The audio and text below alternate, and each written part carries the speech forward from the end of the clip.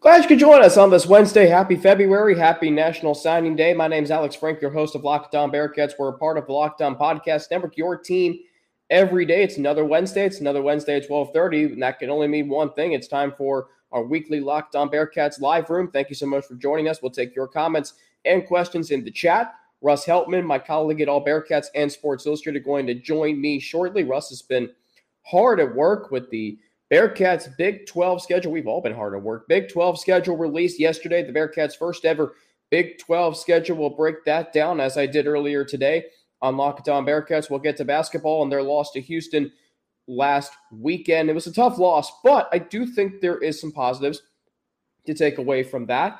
And we will also look ahead to tonight's game against Tulsa, Saturday's game against Central Florida. So lots to get to today. Looking forward to having Russ on. It's been a very, very interesting week again. Obviously, when you have a new head coach and a new roster, but I do think, and I do think that this football program is heading in the right direction. I really do. I think that what Scott Satterfield is saying, I think his vision, I think his approach, I think it's working. I really do believe that there is a foundation in place for a maybe 8-win season, as I said earlier today on Locked On Bearcats, an 8-win season, especially when you consider the Big 12 schedule for the Bearcats. Very, very favorable. 5 home games. They avoid the top 4 teams from last year, including Texas, including TCU, including Kansas State, and Texas Tech. Now, Oklahoma could be better this year. I acknowledge that. BYU is not going to be an easy road trip. West Virginia is not going to be one either. But I do think that there is reason for optimism that this team is going to have a successful season in the Big 12. I don't think they're going to be a pushover. I think compared to UCF, Houston, and BYU schedules, they did get a favorable draw. So I'm excited to see what this team is going to do in the Big 12. Now, the first game is obviously not till another 7 months. And that, of course, is 7 months from tomorrow against Eastern Kentucky. I think the Pitt game is going to be a big early first test. And with that, we bring in the driving force behind all Bearcats and Sports Illustrated, the man, the myth, the legend, Russ Heltman, joining us in the weekly live room. Russ, happy February, happy National Signing Day. And I'll tell you what, this weather down here in the South is pretty nice. How's it up there?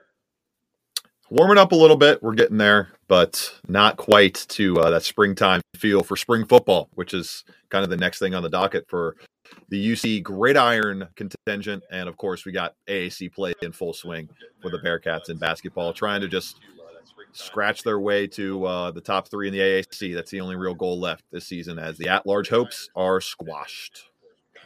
Now, are they completely squashed? We're going to get to that, obviously. But, I mean, you wrote this week that they're at 0% chance. Is that actually true? 0% chance. The Bearcats will not be making the NCAA tournament unless they win the AAC tournament. Unless they win the AAC tournament. How about that? Well, you got a pretty heavy echo on your end. Yes, there we go. I was tweeting out the link. See, when you go on YouTube to tweet out the link, it causes an echo, which you definitely do not want. Okay. But you tweeted out, I've tweeted out. We're live on YouTube as we are every Wednesday at this time. Let's get it going right here on Locked On Bearcats. Are Locked On Bearcats, your daily podcast on the Cincinnati Bearcats, part of the Locked On Podcast Network, your team every day.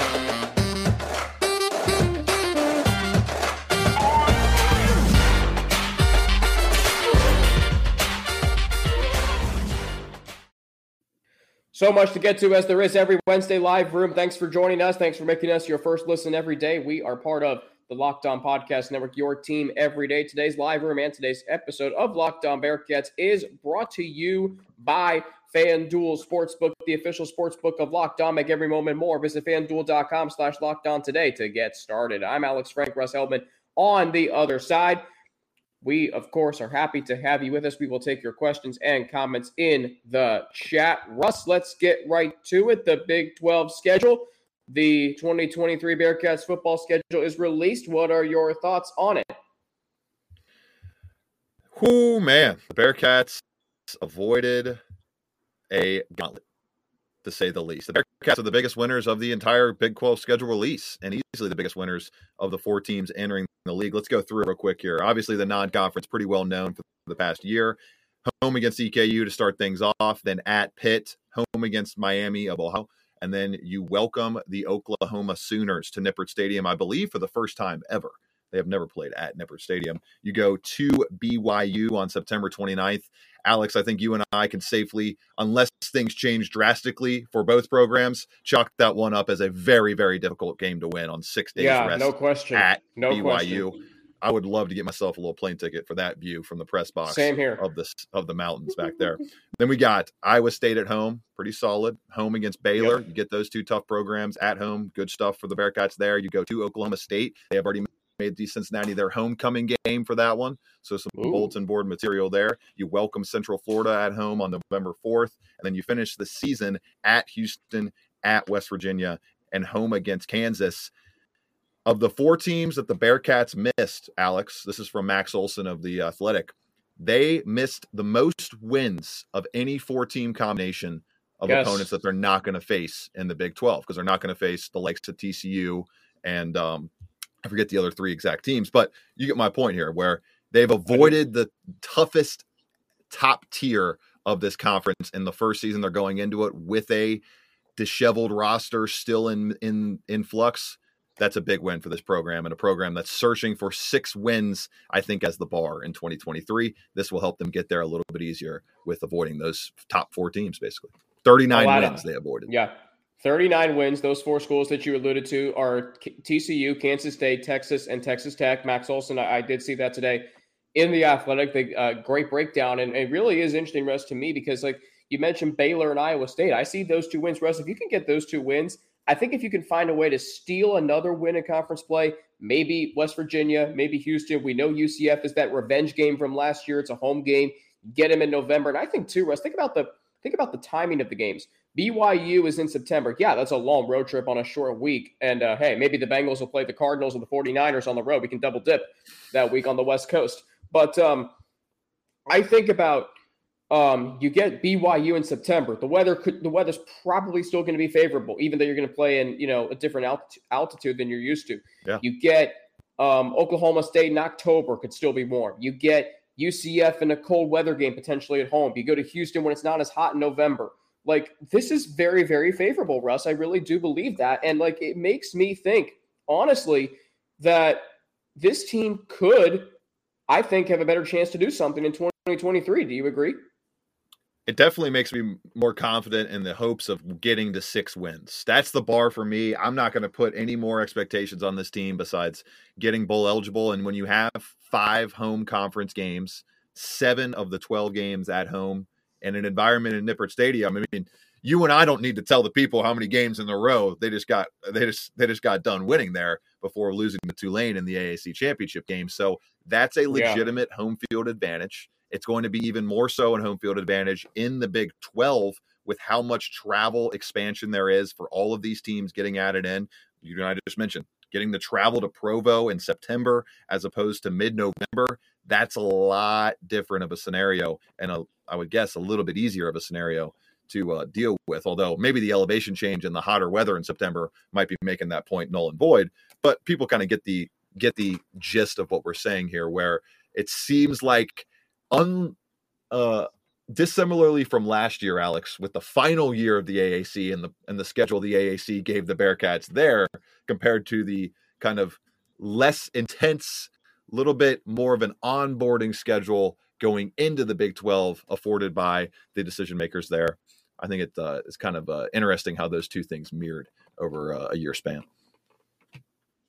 Yeah, only 1 week this season did the Bearcats have a short week. And then, Russ, they're on a bye, and then they have 2 home games. So essentially you're home for the whole month of October. That's pretty good. No doubt. And the bye is perfectly placed. I don't think you usually want it in that first week of October, second week over in terms of the college football calendar. So as close to the middle of the season as you can get, that's a great place to have a bye. And it, especially with the TQL announcement, I'm sure we'll get into that a little bit today, going down yesterday from John Cunningham, $20 million away from the $100 million day one goal. They have all of this momentum now behind the program. it was been a good start to the week for the Bearcats in terms of scheduling and in terms of finances. Very good start to the week. Now, let me ask you this. So I said this earlier this week about this 2023 season, and we've talked about it and how much of a rebuild it's going to be. But I think more so, Russ, because of the strong foundation in place. I texted you one of a fan's comment from one of our YouTube videos last week, and they said, hey, what Luke Fickell did is given Scott Satterfield a great foundation to walk into. And so I think about, there might be some rebuilding to do this season, but to you, is it more about building and establishing this season? I think it's about establishing the culture and then building that culture into Big 12 championship caliber material in 2024. And I think I said last week or 2 weeks ago that you want to be ready for the first year of the college football playoff expansion. Next that, I did not mean that. I meant second year of the college football playoff expansion. 2025, use these 2 seasons to build. And then 2025, once you got a couple recruiting classes under your belt, Brady Drogosh should be hitting his prime of his college career by that point as your number one quarterback recruit this season. That's when you can start to have high expectations, in my opinion. And oftentimes, I mean, you and I talked about it last week with Wes Miller. That third season is where the critics really start to get more ammunition for wanting to get rid of coaches, because you have 2 seasons of work already in the bag and you want to start seeing that major improvement in year 3. I think about third season. I mean, we look at what Zach Taylor in his third season with the Bengals took them to the Super Bowl. Joe Burrow in his third season really became that top-tier quarterback that we all hoped for when they drafted him number 1 overall. So hopefully the same thing happens with the Bearcats, with Wes Miller. We'll get to him in a minute. The Bearcats, as far as year 3 in the Big 12, that's going to be 2025. I will say, Oklahoma, first Big 12 opponent at home. I mean, the anticipation for that game is going to be extremely palpable, Russ, leading up to that game. You and I are going to, now I don't know what my work schedule is going to look like. Hopefully I can be there, but if I'm able to, I'll be there. Russ, you'll be there too. That's going to be a fun game to cover. I really hope that's a nip and night game, because the atmosphere would be electric if that was the case. I mean, can you imagine, we know, and Russ, I do think Oklahoma is going to be better this year. Their recruiting classes are strong, both in Rivals and 24/7 Sports Top 10. And you have to think defensively with Brent Venables, they're going to get it turned around. So that's going to be a tough game, though. And then BYU on a short week. You play your 2 toughest games early. But if you come out of that stretch 0-2, if you're even thinking about playing for a Big 12 championship, because here's the thing, 14 teams competing for 2 spots, not 11 competing for 2. And the Bearcats aren't going to be at the top to start the season like they were last year in the American. So if you come out of that 2-game stretch 1-1 to start conference play, I think Bearcat fans will be very happy about that. No doubt. 1-1, I don't even know if you can expect them to those first 2 games. It's going to be difficult. Oklahoma had a down year last year, obviously, but they should bounce back, I would guess, a little bit more and respectable. And they'll be, I would say, on the same level, if not a little bit better than UC, given where they are at as a program heading into the first year under Scott Satterfield. So it's going to take patience, people. It's going to take patience, even as a nip night game, even if all of the exterior factors are going the Bearcats' way in that first run around a 60-minute Big 12 affair. It's going to be still very difficult to adjust this roster, adjust the mindset, adjust the intensity to Big 12 play. It's one of the reasons you bring a sitting Power 5 coach in to replace Luke Fickell, but those things take time, and especially talent-wise. Like I mentioned with the basketball team ad nauseum over the past 3 months since the season started, you can coach them up as well as possible. You can burn every possible bit of midnight oil, and you're only as good oftentimes as the stars next to your name. We saw it on full display when TCU got destroyed by almost 60 against Georgia. Stars matter, and the stars matter greatly in the Big 12. They're going to play a big role in the opening season, but not as much of a role as 2024, 2025, and beyond for what is hopefully a successful Scott Satterfield era in terms of Bearcat fans' view on it. The interesting thing about Scott Satterfield is this. I don't think you can hold him to the light of Luke Fickell. And I say that even if he wins a Big 12 championship, gets the Bearcats to the playoff or a national championship, there will never be another head coach like Luke Fickell for as long as the Bearcats program exists, because of what he did to get the Bearcats to where they are. the next head coach, whether it be Satterfield or whoever, or maybe somebody else, they can win a national championship, but they will never have the impact and legacy of Luke Fickell. That also said, there are more questions about Scott Satterfield that you and I and fans care about because the program is now relevant. Back in 2017, Russ, what were the questions surrounding Luke Fickell? Well, can this program get back to relevancy, and can he make this program competitive? With Scott Satterfield, it's, well, what is he like in game? How's his play calling? What about his coordinators? There's more questions that you and I care about because the program has been to the college football playoff, this group of 5 team. There are now somewhat of baseline expectations. Now, I'm not saying you should have expectations for this year. You're echoing my sentiments of this week. Patience. And I think not having any expectations is going to make this season more enjoyable for you, for me, for Bearcat fans.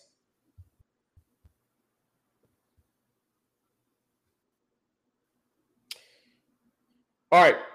We're going to switch gears here. Russ, did you, is your mic muted? There was a little dead period there. I didn't know if you were, if we lost you there for a second. It must have glitched or something. I didn't hear anything for a second either, but we're back. Okay. We are back and better than ever. Anyway, so we're going to switch gears. We're going to, I do have one more question for you, actually. Two more, actually, about football. And then we'll go to the hardwood on Saturday with the Bearcats Houston. Stuart Mandel in The Athletic recently gave out coaching high grades. Scott Satterfield got a C-. Do you agree with that? I don't know. No, I'd give it like a B-, a B. I mean, who cares? What does it matter? Who cares? All these articles are, and I get it. I mean, it's for clicks, but it doesn't matter. It doesn't matter at all. The entire basis of the C- rating is because he picked the wrong region of the country to go to. I mean, how much of a difference is there from Cincinnati to North Carolina? Like, what are we talking about here? So if that's the only reason that he got the C-, then, I mean, he's trying to combat that day in and day out on the recruiting trail. He was in almost every high school coach's office in the city last 2 weeks trying to make sure that is not an issue for his tenure here. So I don't know. I don't really agree with it. And I guess it could be right. There is every likelihood that Scott Satterfield will be out of this job in 3 years, as there is a likelihood he'll be a conference champion in 3 years. It's just, there is that much up in the air with this program, and there's so much that has to get settled dust-wise over the next 6 months to a year when we start looking at that 2024 recruiting class and the lifeblood that's going to inject in this program heading into the Big 12 for the first 4 to 5, 6 years. So I don't know. You have to do those articles. Somebody's got to be last. Somebody's got to get a bad grade. And you could just tell they didn't even want to go all the way. Stewart didn't even want to go all the way and give it a bad overall grade because a C-. I'm still passing Ohio University's broadcast journalism degree marks with that grade there, Alex. So you and I would still be getting degrees with a C-. I don't know. It's one of those exercises that you have to do. And it did surprise me a little bit that Scott Satterfield was the lowest graded coaching hire in the Power 5 for the Athletic. And Luke Fickell was the second highest. So and who was number one? Who was that number one? The only one to get an A+ out of the entire no shock. Deion Sanders. TCU will play them in week 1. Yeah. And weren't you and I saying to go after Deion Sanders? Yeah. Not enough money, it seems like. Oh, if only they could find the money, Alex. You and I'd be talking about 2 5-star cornerbacks manning the defense to go with a 4-star top 50 quarterback, I would say in the country, top 25, arguably, in Shedeur Sanders. So what could have been? What could have been? I guess we can't have nice things. Now, as you sit here today, what are your expectations for this year now that the schedule's out? I can't answer that right now. I would say 6-6. I expect them to go 6-6. It hasn't really changed. It has made me a little bit more confident in the 6-6 schedule, but I'll do my full game by game win projection closer to August and July, something like that. Once we get the full roster fully set. I mean, Alex, I can't even go higher than 6-6 or lower than 6-6 right now because you and I don't have a clue who's going to be the quarterback, the starting offensive line, the starting wide receiver, the starting running back. I mean, there are so many positions up in the air right now for this team. There are. Makes my 8-4 prediction now questionable, I guess, because I think they can. I think they can get. Wow. I think they can get to 8 wins.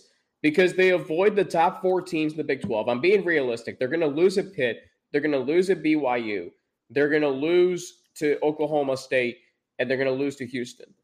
And I think maybe, the West Virginia game's a toss-up. UCF even is a toss-up. That's going to be a tough one.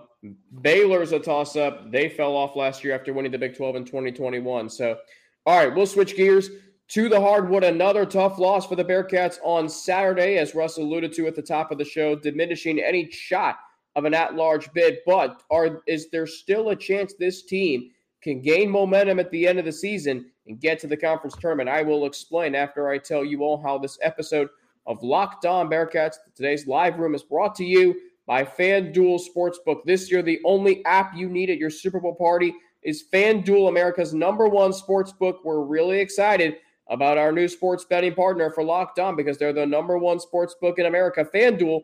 And if you're new to FanDuel, that's even better. They have so many great features that make betting on sports fun and easy. Download FanDuel now so you can bet Super Bowl 57 with a no-sweat first bet. You'll get up to $3,000 back in bonus bets. If your first bet doesn't win, FanDuel lets you bet on everything from the money line to point spreads to who will score a touchdown. Super Bowl 57, the Chiefs and the Eagles.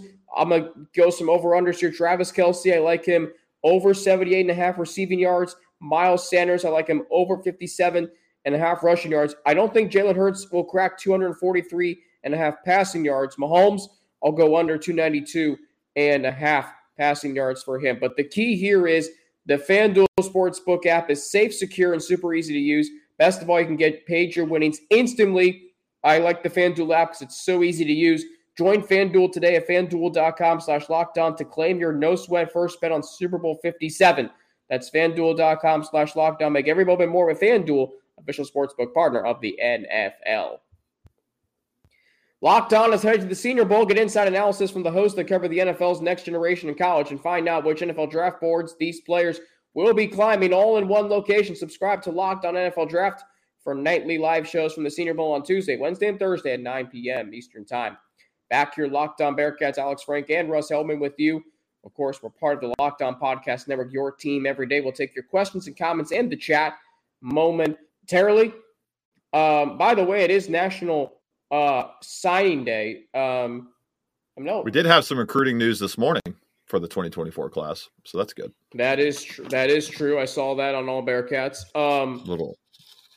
Little 4-star wide receiver top 7. Go to allbearcats.com if you want to read more about that. Yes, and that's important because this program does need some wide receivers. So let's get to the hardwood.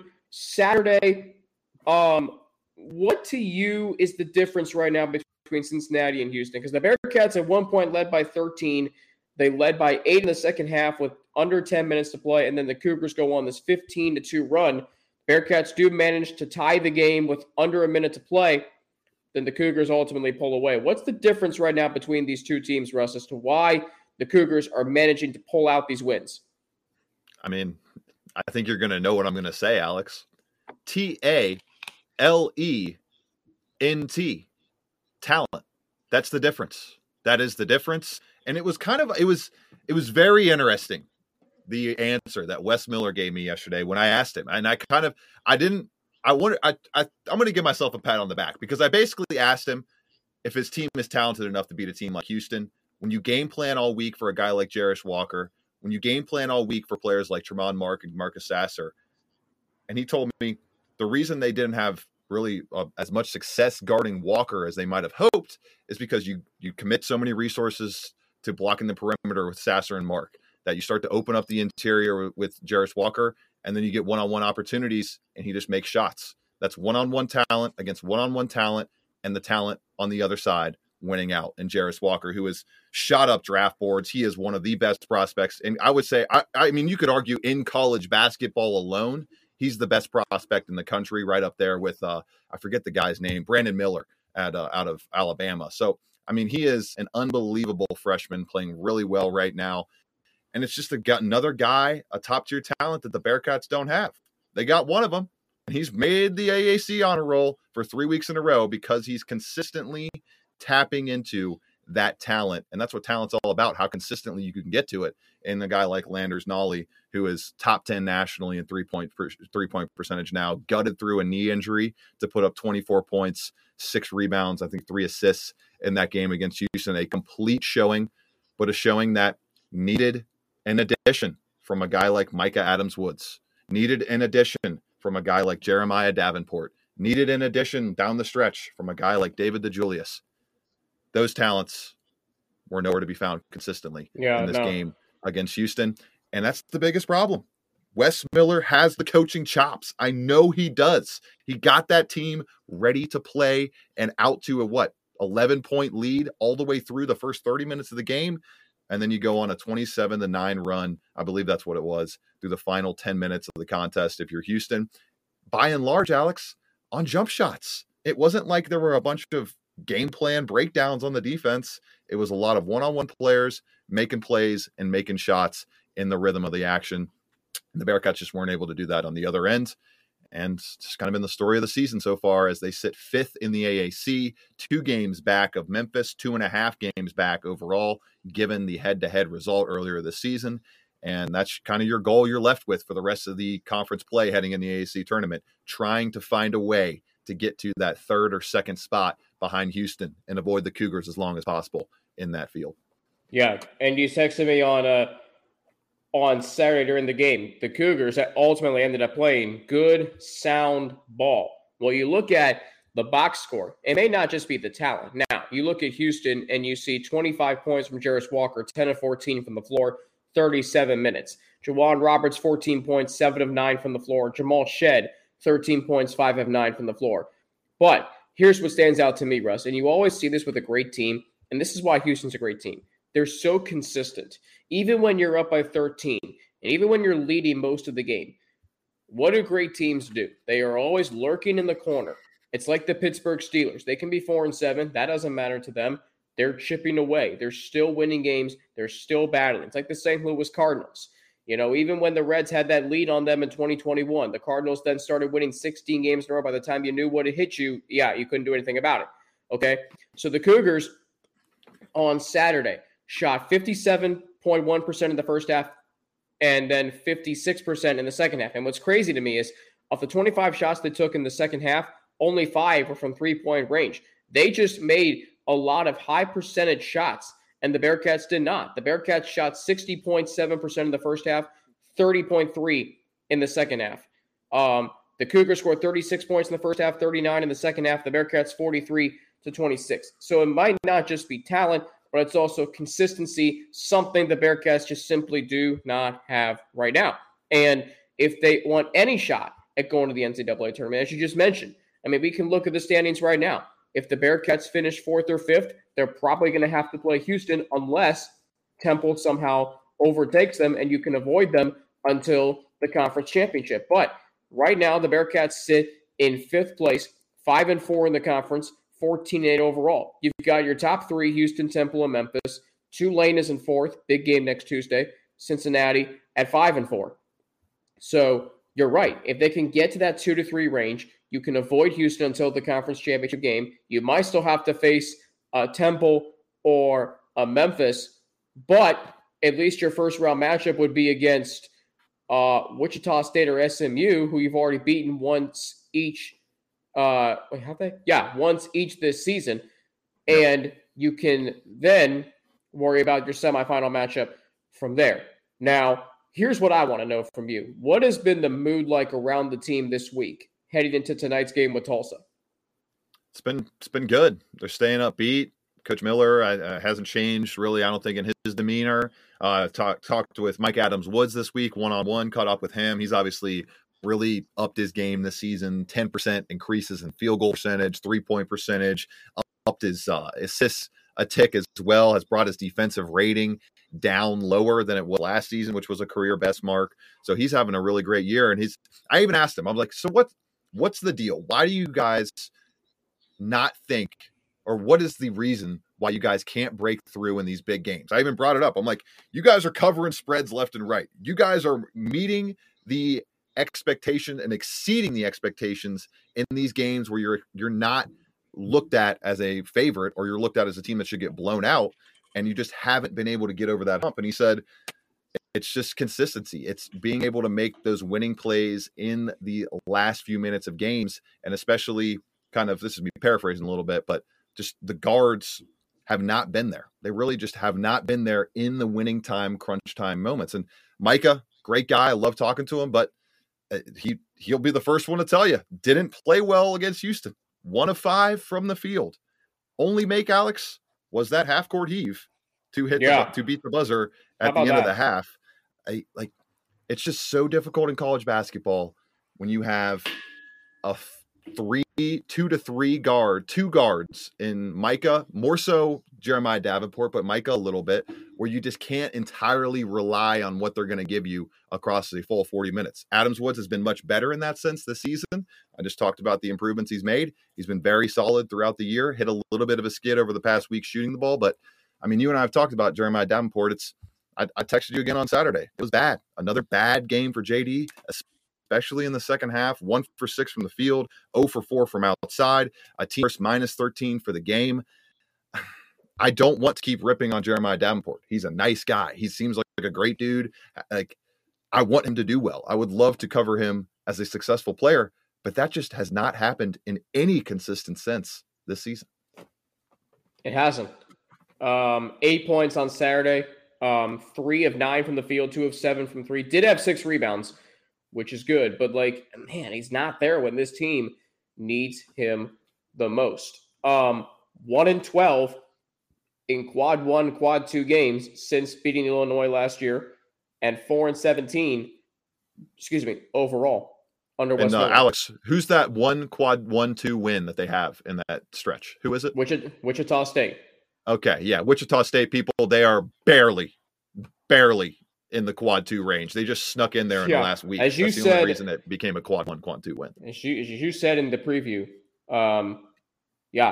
they are not the Wichita State Shockers that we knew in the last decade. They don't have Greg Marshall. They don't have Greg Marshall anymore. Now, when they did, they were good. I will give you that. I remember those days, but those days are the last decade, not in 2023. All right. So let me see if I had any more questions for you. Okay. So this team has 9 games left, and I do think it's going to be difficult. But you look at some of the Big 12 teams and the schedules they have, Russ. I did that earlier on today's show. I mean, it is brutal, some of the stretches these Big 12 teams are in. I mean, think about Kansas. They hosted Kansas State last night, won that game. Now they got to go to Iowa State, who just blew it against Texas Tech. That's their first win. I mean, this is going to be life in the Big 12 next year. And oh, by the way, let's add the number 3 team in the country currently to the conference next year in the Houston Cougars.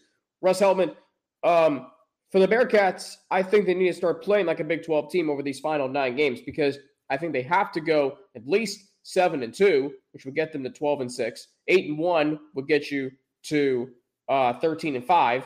9-0, maybe 14-4. I mean, what does this team need to accomplish down the stretch to give you hope going into the conference tournament in Fort Worth? Like, to give you hope that they can win it? Yeah, I mean, because considering that's their only way, it looks like, to make the NCAA tournament. I don't know, really. I don't think there's anything they can do to make me think they're going to win the AAC tournament. I really don't. Like, at this point in the season, with 9 games left, you are who you are. You are who you are. 20 plus games in the season, and especially this is the point last year where everything fell apart. What did they go down the stretch, Alex? 2-8 in the final 10 games. 2-9. 2-9. Yeah, it's just some horrific losses mixed in there. That, to me, I think is the bar, is getting 6 wins down the stretch here, 5 wins down the stretch here, just finding a way to get over 500, finish the season on a better note than you did last year. And then it's time to go talent hunting, because there's nothing from this roster that makes me that they can do over the final stretch outside of winning out in pretty comfortable fashion to make me think that they should have a strong chance to win the AAC tournament. That's just a crazy expectation for this program, given the fact of where they are through the first 20 games of the season at 14-8 overall, 5-4 in the conference. And as we mentioned, 1-12 in the past 2 seasons in quad 1, quad 2 games. They're going to have to face probably 2, maybe 3 of those games in the conference tournament. And I don't know how they win all 3. I don't know, but I mean, we've seen crazy things happen in the Big 12. So, I mean, if you want to get ready for the Big 12, there you go. Right, but those are all, every one of those teams, a top 25, top 35 teams correct. that are playing, that are making those crazy things happen. You look at net rankings, and you noted this in your preview article. The 9 of the 10 Big 12 teams are in the top 38 in KenPom rankings. I mean, that's absurd. Now, okay, so we've got Tulsa tonight. Should be a win. I mean, they are terrible. Tulsa 5-15. They've only won 1 game, as you mentioned, since December 21st. They are 1-8 in the AAC. But worth noting, the Bearcats lost to them the last time they played last year, the day before the Super Bowl. They got UCF on Saturday. That's not going to be a cakewalk by any means, but you got to win these 2 games. Yeah, you got to find a way to claw up to the 3rd seed, the 2 seed, and if you don't find a way to take out this UCF team, a flailing UCF team, a UCF team that lost 4 in a row, should not really have any business coming into your arena. If you think you're an AAC contender still as the Cincinnati Bearcats and taking you out, you got to get it done. You have to go to this week in terms of beating Tulsa and UCF at home. Then you travel to Tulane. You welcome South Florida and East Carolina.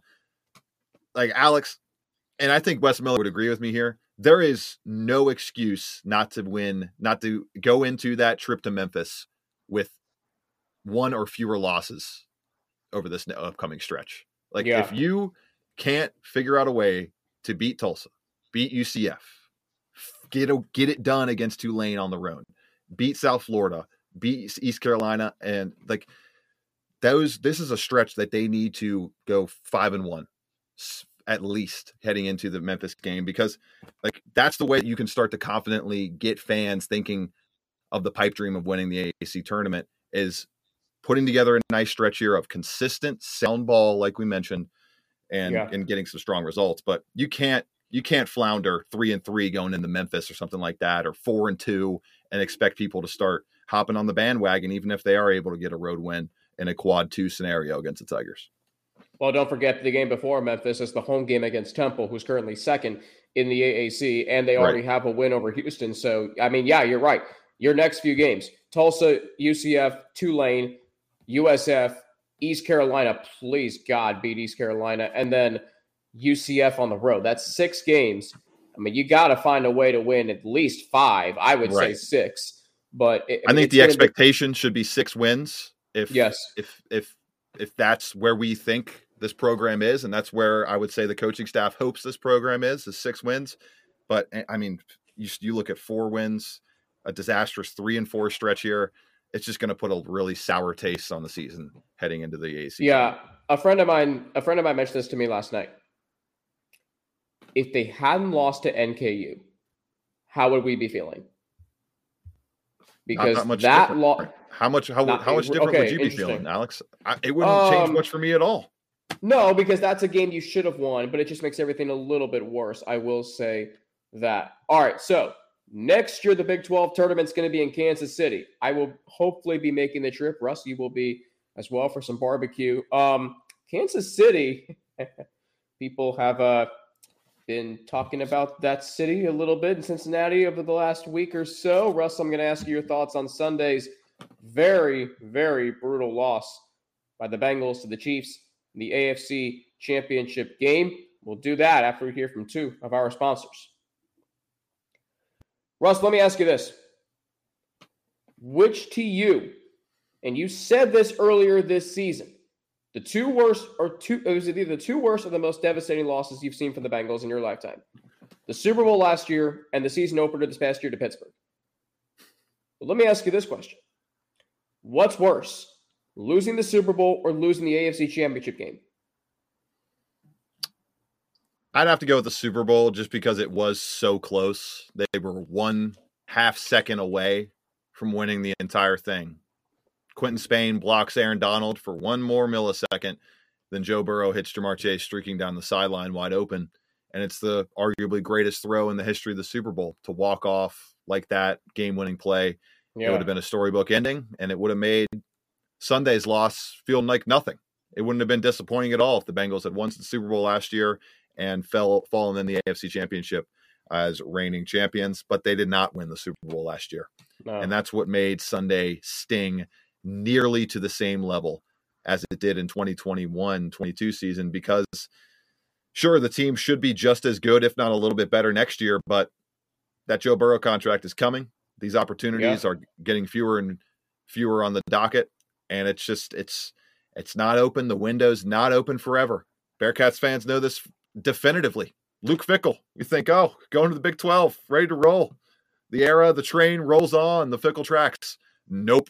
Quick, abrupt ending like they so many times are in sports, and it was really rough to see the Bengals go down like that, especially given the referee controversy, the fact that Gene Steratore confirmed B.J. Hill was held by the letter of the law on the Patrick Mahomes scramble. That should have been null and void. They should have had to replay the down, and had they had to replay the down, there would not have been enough time left on the clock to get a Super Bowl winning kick in on that play, and they would have gone to overtime. Ifs and buts, candy and nuts. It would always be Christmas if that were the case, and it is not. Tough loss for the Bengals. They try to rebound going into next season. I fully expect them to win the AFC North once again. I don't see any competition for that crown. They should be a high seed once again. And Alex, I think you and I can safely agree on this. Sean Payton and the rest of the coaching staffs in the AFC West, for the love of all that is holy, can you give us a win or two maybe over the Kansas City Chiefs during the regular season? I mean, good Lord.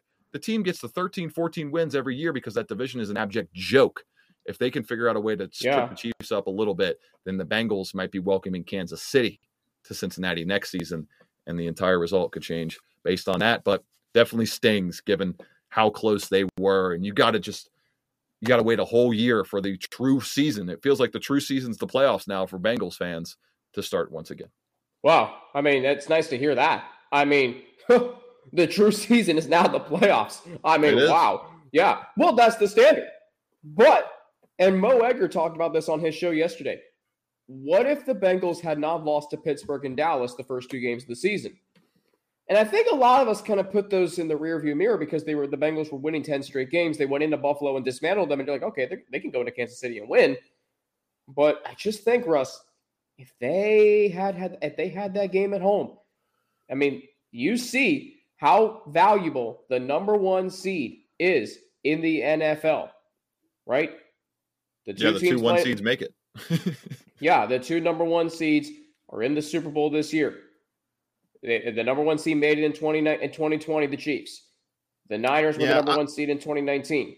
I'm not putting as much stock into the one seed because they would have had to win both of those games. The second game, Dallas, the defense won it. There wasn't it wasn't some fluke or anything. The defense beat the hell out of the offense, and they won the football game. The first game, a complete fluke. A complete, utter fluke. Yes. They should have been hosting the Bills in divisional round weekend, not going to Buffalo. But that didn't matter because they beat them. Right, it ended up not mattering. So, the first 2 weeks, in my eyes, it's a fun segment for Mo. I know he's got to hit those 3 hours and hit them hard, but it doesn't. It's null and void because they beat the Bills. Who cares? They would have the Chiefs and Bengals. They would have had the same record, yes, and the Bengals would have won the one seed, but the Cowboys game wasn't some fluke or officiating scam or anything like that. The Cowboys defense just beat them. And the Cowboys ended up having a really, really good season. So that loss looked better and better as the season went on. And then the Bengals still beat the Chiefs in the regular season. They still beat the Bills in the postseason. They beat the Ravens twice to end the season. I mean, heck, they beat a Pro Bowl quarterback twice in 2 weeks, Russ. I mean, how about that? Yeah, that's a topic for another day. Seriously. I will say this. I'm not going to blame the refs. The refs did not cost the Bengals the game. The Bengals had chances. In the fourth quarter, they had 2 possessions, game tied at 20. They didn't score on either one of them. When the Chiefs punted, I said, blood of the water, go steal this game right here. And give Joe Burrow credit. They tried 2 deep shots. They didn't work. I will say this, Russ. Great play by Brian Cook, former Bearcat. And cruel synergy. Cruel synergy, Alex. You'll get three Bearcats in this game. Travis Kelce, who my opinion about him hasn't changed, even though he took a shot at Tap Pure Ball. Deserved shot. Do I have to say Mayor Aptap You don't have to say anything. Okay, thank you. So then Jason Kelsey. I mean, you're going to have a Bearcat be a 2-time Super Bowl champion. And Brian Cook from that vaunted 2021 class could be a Super Bowl champion rookie season. Boy, life is great as a Bearcat right now. And I'll say this, Russ, you got to tip your cap to Patrick Mahomes. He's the best quarterback in the NFL. He finally got a win against Joe Burrow. Okay, rivalry's on. It's going to be a fun rivalry the next 10 to 15 years. The Bengals go to Arrowhead next year. That's a game I want to go to. If the Chiefs win the Super Bowl, I do think the Bengals will play them on opening kickoff night, which would be a fantastic matchup to start the season. Yeah. Okay. I feel like there was another question I had. Oh, yes. The chat. Let's see if we've got. Oh, looks like we got some good stuff today in the chat, Russ. So let's get to that. From mistakes we are made. Interesting. Not name. A question. Let's see. Crawley. He has an issue with Satterfield not prioritizing the state of Cincinnati like Fickle did.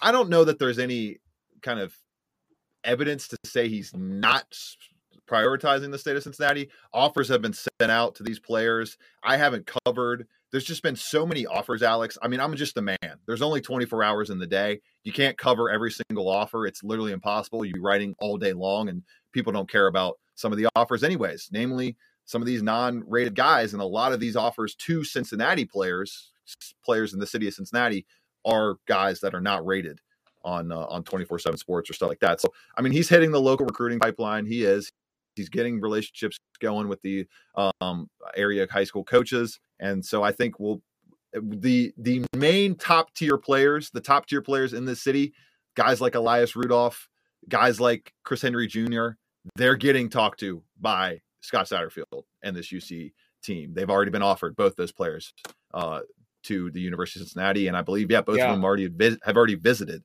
the campus. So I wouldn't be too worried about that. No, and then we got. I wouldn't be. There is one question. Who is your guys' priority free agent signing this offseason for the Bengals? That's James Rapine, who hopefully now that they're in the offseason. I did ask him today if he wanted to come on the live room with us, Russ. So hopefully we'll have him on one of our future live rooms. Our good buddy and founder of All Bearcats, James Rapine. Priority free agent this offseason is Von Bell. That's your priority free agent. Correct. No doubt about it. Is there I even an argument? Like, no. Is there even a debate? I don't think there is. I think it's Von Bell. You think about the big plays he made this past season, and he's a leader of your defense. We could do a whole show on that. Mistakes we are made says you'll never win any championship with that coach. I mean, Satterfield, you'll be searching for a new coach 3 to 4 years. I mean, again, as you said, Russ, he can just as easily be great in 3 to 4 years as he could be run out of town 3 to 4 years. So that goes back to the point you made earlier. This show, Pete Crawley said Davenport hitting a hot streak, Lockett reached another level, and David and Lander staying consistent is the key to making the tournament. Yes. I mean, big if on Davenport hitting a hot streak.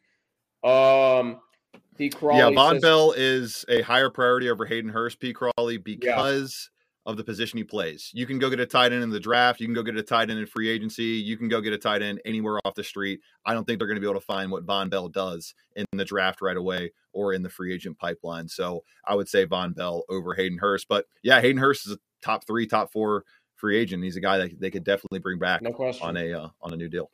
Yeah, because I don't like the tight end depth that's behind him right now. So I think you do have to. There isn't any depth. Drew Sample is also a free agent. Oh, well, that's good. He and Eli Apple can go walk some. I will say this though. Aptap Purval makes Eli Apple look pretty good. I don't know why Eli Apple gets so much hate. I like Eli Apple. I hope he's back.